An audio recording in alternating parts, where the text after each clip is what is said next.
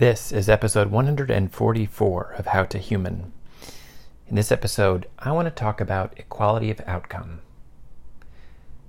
It gets bandied about in terms of what certain political groups are looking for as their end game.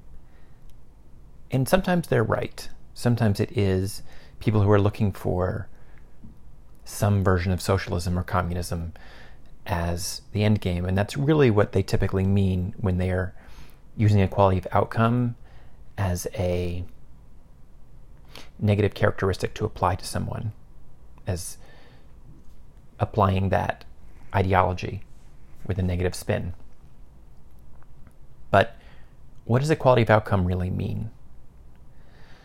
So I read a bit on this, and I found this nice piece, or at least portions of it, by Julian Glover, who wrote in The Guardian on equality of outcome.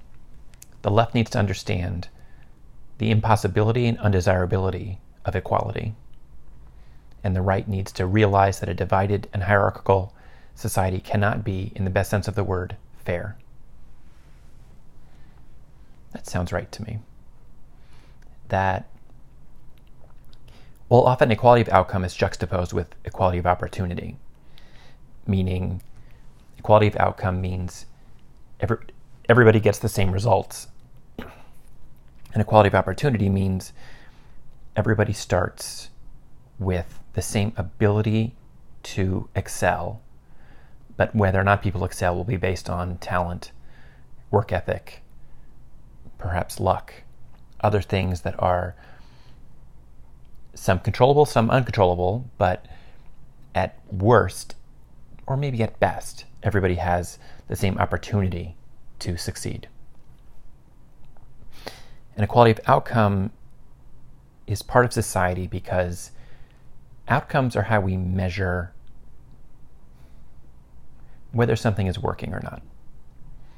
So, as an example, computer programmers are roughly 80% men and 20% women. So equality of outcome would say that is clearly a biased system. There's clearly something in there that is keeping true equality from happening. And really, what does equality mean? The way I know it, equality means equal. A equals B. So if computer programmers are 80% men, A does not equal B, therefore 50-50 would be equality of outcome in that particular situation if looking at it through an equality of outcome lens. So the question becomes, is that a reasonable want? And does that really exemplify what equality of outcome means? And is equality of outcome really what a lot of people want? It's difficult. So if we're being specific, we're talking about those who put social justice at the top of their decision-making hierarchy. They believe that the world is fundamentally unfair for those who are traditionally marginalized. And the way that we can see that is that there's such a large disparity in the outcomes. So using that example, 80% of programmers are men, 20% are women. That is evidence of a level of unfairness that exists in society because the outcome is not fair. It does not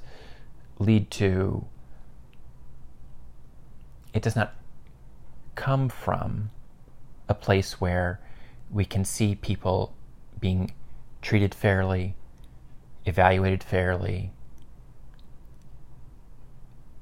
There's a conclusion, an emergent from all the inputs to get to a certain output.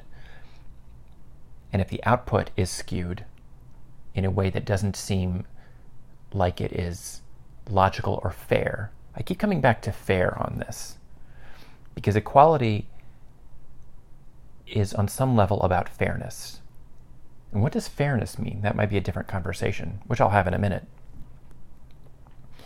But the assumption is that if we see disparities based on some kind of characteristic that differentiates people, then those disparities could be and might be, and often are, the result of some kind of systemic bias. So when we're talking about social justice as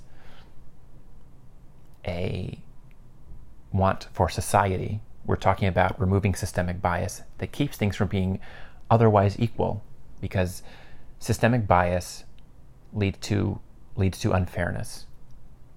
So what is fairness?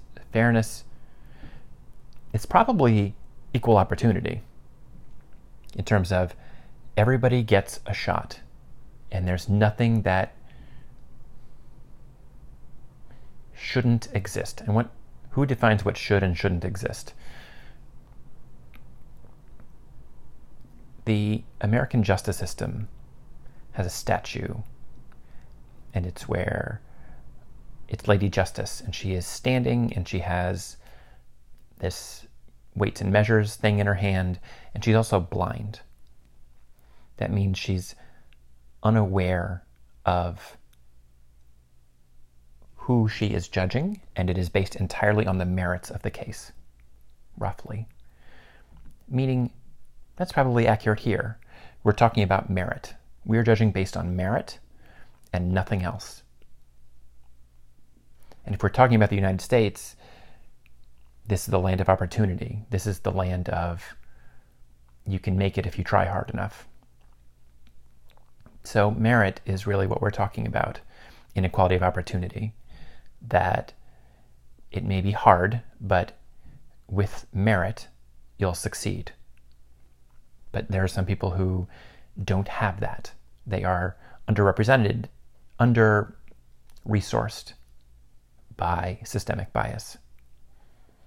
Or they get into the system and then are met with sexism, racism, nepotism, things that will keep certain people down and make other people succeed more. So there's systemic bias in the beginning and in the middle, and maybe even in the later stages too, throughout the entire process. Things that work more for some cultures and not others. Lots of different things. So what are we talking about here? Equality of outcome is about looking at disparities and deciding whether or not those disparities are merit-based. That would be an equal opportunity lens. An equal outcome lens would be deciding whether or not those disparities are fair, whether or not systemic bias was used in getting to those outcomes, and then removing that systemic bias. It's the measuring stick for whether or not systemic bias exists. The only thing that's missing in equality of outcome is an understanding of free will, because not everybody wants the same thing. And this is what makes it so difficult when we talk about computer programmers. It is proposed by some that men like computer programming more than women. That because of gender differences, men are going to like computer programming more and be more drawn to it. It's not about skill level, but it's about preference of career. And for that reason, there will be an inequality of outcome. However, if the people who are looking at the situation deny the existence of free will, deny the existence of an ability to choose a different path based on preference, and only look at the end numbers and then choose to look at it through their preferred lens, which is the lens of systemic bias, they will see systemic bias as the cause for the disparity. This isn't to say that systemic bias isn't the cause for part of the disparity, but it's complicated. It's all very, very complicated in terms of all the different factors that go into an equation and spit out results. Equality of outcome is a want for things to be fair. And how do we define fair? Fair is based on merit. We define that. But then what if even after we put merit in, things aren't equal? What does that do? Where does somebody who wants to make everything equal go? Because I think that the want is for fairness and the measurement is equality. I think fairness is equal opportunity